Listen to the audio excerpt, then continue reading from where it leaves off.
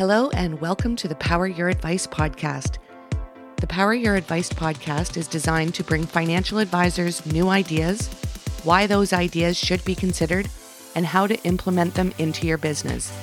This podcast is brought to you by Advisorpedia, the best place for advisors to grow their minds and businesses. And now, please join your host, Doug Heikkinen. Hello, and welcome to the podcast. We feel it's our duty at Advisorpedia not only to bring content to financial advisors that make them better in every way, but to table set and educate. This is another in that educational set that we hope benefits everybody. Today's topic is investment banking. Why do they matter? And what does the future hold for these firms? To do that, we have Richard Rappaport with us, who's the founder of West Park Capital Group. West Park Capital is a full-service investment banking and security brokerage firm which serves the needs of both private and public companies worldwide, as well as individuals and institutional investors. Rick, thanks so much for being with us. Well, thank you for inviting me here. So let's table set for everybody. How do you define investment banking? So investment banking, as I'm going to define it for West Park Capital, is we do all different financings for small and medium-sized companies. It includes private placements for private companies, and it includes public offerings, so initial public offerings, secondary offerings, or registered directs, which are typically institutionally placed overnight transactions for the companies. So anything where we're building capital for a company that's ultimately going to be in the public markets or is in the public markets. And you've spent most of your career in this industry. That's correct. I've been in this industry for over 30 years. And prior to that, I spent some time in manufacturing companies, so I got my feet wet with manufacturing and then moved on to financial services. So many people would think that there's not a lot going on in investment banking, but there is. Let's talk about some of those things. Is it getting more and more difficult for individual investors to participate? Yes, and although we have institutional clients, one of our big focuses is the individual investor. And throughout the years, it continues to get more and more difficult for individual investors to participate in public offerings as well as the pre-IPO financings. And today, most of the public offerings and pre-IPO financings are being consumed by institutions. What we like to do is continue to offer an opportunity for individuals to participate in the offerings we do, as well as we get pieces of offerings from the larger firms, and we distribute those to our individual investors as well. Now, the world's getting smaller with technology and travel and everything. Are we seeing this industry become much more international? Yes, and especially in the United States, there's a lot more international companies or foreign companies that are going public here in the United States. And with that sort of trend, there's a lot more risks involved and a lot more difficulties in really understanding the environment that company that's overseas is faced. And for the individual investors, it's a much more complicated, difficult process to really understand which companies are good or not good. And we probably about 30% of our business is working with international companies and financing them here in the United States on the U.S. exchanges. In addition to our diligence, we hire diligence companies on the ground in the foreign country as well as lawyers.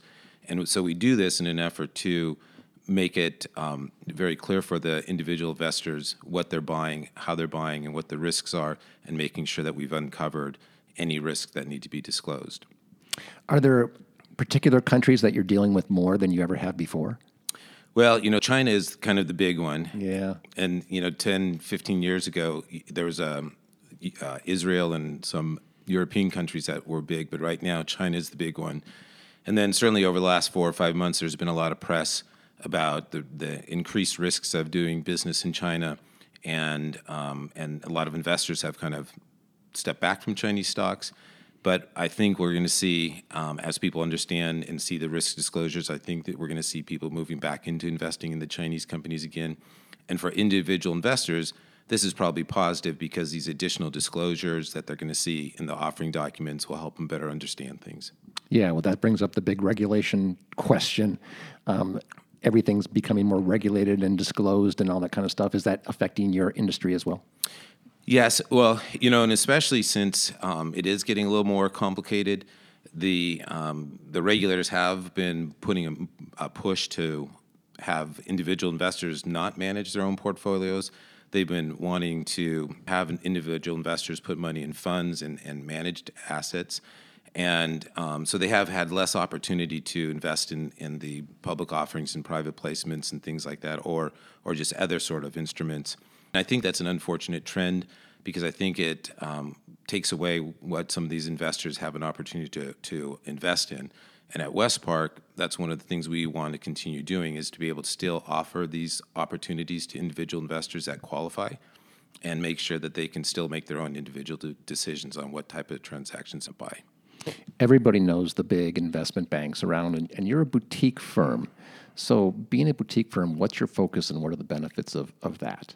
So as a boutique firm, we on the banking side, we focus on the small to medium-sized companies, the high-growth companies, companies that have unique opportunities. And then on the investor side, we do, like I said, we have an institutional sales arm.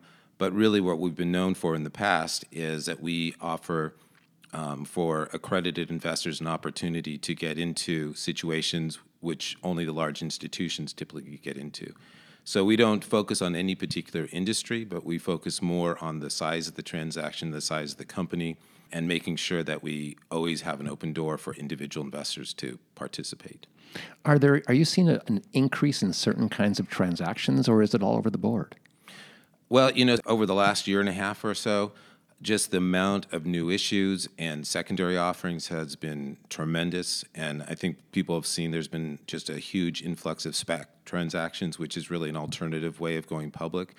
And so just a lot of new issues. We're seeing a lot of new issues, which are the more riskier type of transactions. But a lot of demand, a lot of institutions are investing in these things. And there's, especially in the world of technology and in the healthcare, those two industries, huge growth, a lot of transactions there, and a lot of risk, but a lot of upside. There must be an incredible amount of due diligence that your company does before they enter into transactions or deals with people. That's correct. The typical offering takes anywhere from a year to 2 years to get done, depending on the type of transaction. And it involves at least 3 or 4 sets of law firms, at least 1 or 2 independent diligence firms, as well as the diligence that we do. It involves people, going and visiting physically, even during the pandemic, to go physically visit the different locations. Just a huge amount of diligence goes on. How did the last year and a half affect the business? I mean, you said even during the pandemic, you were going out and seeing people. So did it slow it down? Did it change it? Did it make it different? Did it make it better? Well, when it first started in March of 2020, I looked out the window and I said, wow, business is just going to come to a screaming halt. Completely wrong. And instead, it's just been unbelievably strong. Just the amount of financings and offerings that have been occurring has been unbelievable. I think we've been setting new records. And I think a lot of it's been driven by institutions that have a lot of money and they see that they need to invest it, and they see just incredible opportunities. With every downturn, there's a huge opportunity on the upside, and especially, and like I said, especially in technology, the pandemic, technology companies have done fantastic, and then of course healthcare, and it's just across the board, just a huge amount of money has been flowing into new issues and secondary offerings. I think maybe instead of everybody running around like crazy, everybody hunkered down and see what they could get done. Right. Yes. I think that's definitely it. August of 2020, nobody went on vacation, so everybody worked. And now that you see the world opening up a little bit, are you taking away things that you did in the last year and a half and applying it along with what you did in the past to kind of have a new outlook on what the future looks like? Well, so a couple of things. There's a lot of things where we've been able to invest in technology to make the process of these offerings go faster and more efficient. And in terms of being able to offer more information to investors using technology, we're able to do that as well. And that's been a result of what's been going on over the last year, investing in new types of technology. And I think that's really the key thing is for especially individual investors to be able to give them access through their phones, through their computers, to instant information, create a dialogue with them so they can ask their questions or at least see what's going on. But through technology versus calling up and asking somebody a question, and I think that's kind of one of the big takeaways from the last year and a half. Yeah, Advisorspedia is a site for financial advisors. So, what's the opportunity for financial advisors to learn more for their clients, become more aware of what's going on in the investment banking world?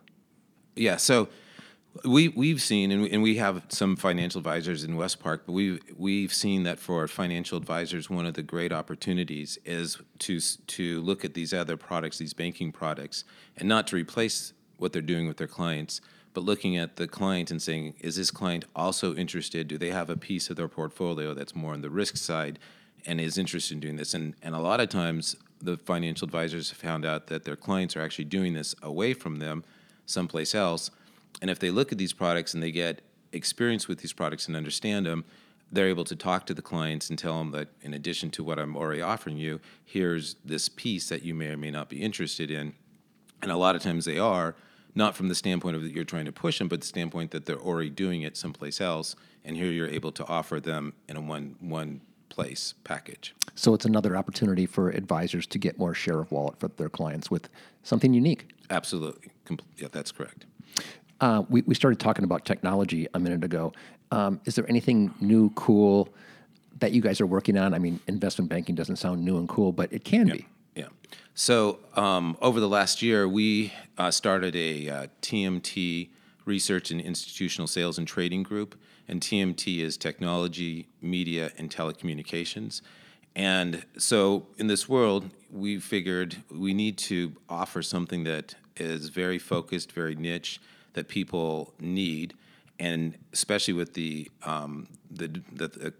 activities of the last 2 years, technology and media has been very, very important. So we have brought in some very high and very successful, very well-followed research analysts to follow those areas.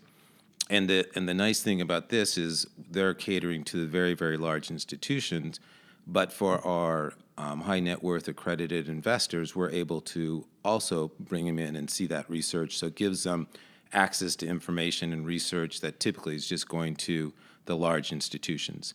And that's a huge value add so that they get an idea of not where things have been, but where the trends are going and where the opportunities are. How long ago did you launch that? So we launched it in November of 2020, and it took a while to build it to where it's ready to go. It took us about 5 months to get everything together. There's a huge amount of software and technology investment just to get the group going. And so we've been full bore going 100% since April of this year. And then we have about 12 people in the group, and we expect to bring in probably another 10 people in the next 12 months on the group and continue to build it. What's the feedback from the accredited investors? Are you finding it's something they enjoy, they're consuming, they're learning? What are you hearing? Yeah, so it's they typically don't get access to this sort of research and information, and so when we first sent it out to them and showed it, they're like, "Wow, this is interesting." But then, as they're getting it on a continual basis, they've actually been, coming back to their brokers or advisors and saying, "Tell me more. Tell me more about this. I'm interested." And we've actually seen an uptick in the business in that area because of this with the accredited investors. So for the investment banking world in general, you've been doing it for 30 years. Are you still excited to come to work? Are you still excited about the future? How are you thinking? Yeah, I'm still very, very excited about it, and it keeps changing. There's always new regulations and there's new opportunities. And today, where it's very, very exciting is with all the information flow, it's a much better environment for learning about companies, learning about where the trends are. And it's also becoming a smaller world. And so from an international standpoint, where we used to be more focused on just the U.S., I think across the board, investors can look internationally and they can look at opportunities in the banking area all over the world, get good information, And the playing field is no longer just the U.S. from a banking standpoint. It's really the whole world. And I don't even think we've begun to see how we can really capitalize on pulling banking transactions from all over the world. Richard, thank you so much for joining us today. If people want to get in touch with you or Westpark, how do they do that? So you certainly can go to our website, wpcapital.com, and there's a contact us. Or my email address is r@wpcapital.com, so just the letter R. And as founder, I got to choose that easy email address. That's great. And or telephone is 310-203-2902, and that's my direct dial. Wow. There you have it. All his information right there for you. Thanks so much for joining us. You're welcome. Thank you very much. Thank you for joining us. Please follow us for all the latest updates on Twitter, LinkedIn, and Facebook, all at Advisorpedia. For everybody at Advisorpedia, our producer, Jakey Beard, and the Power Your Advice podcast team, this is Doug Heikkinen.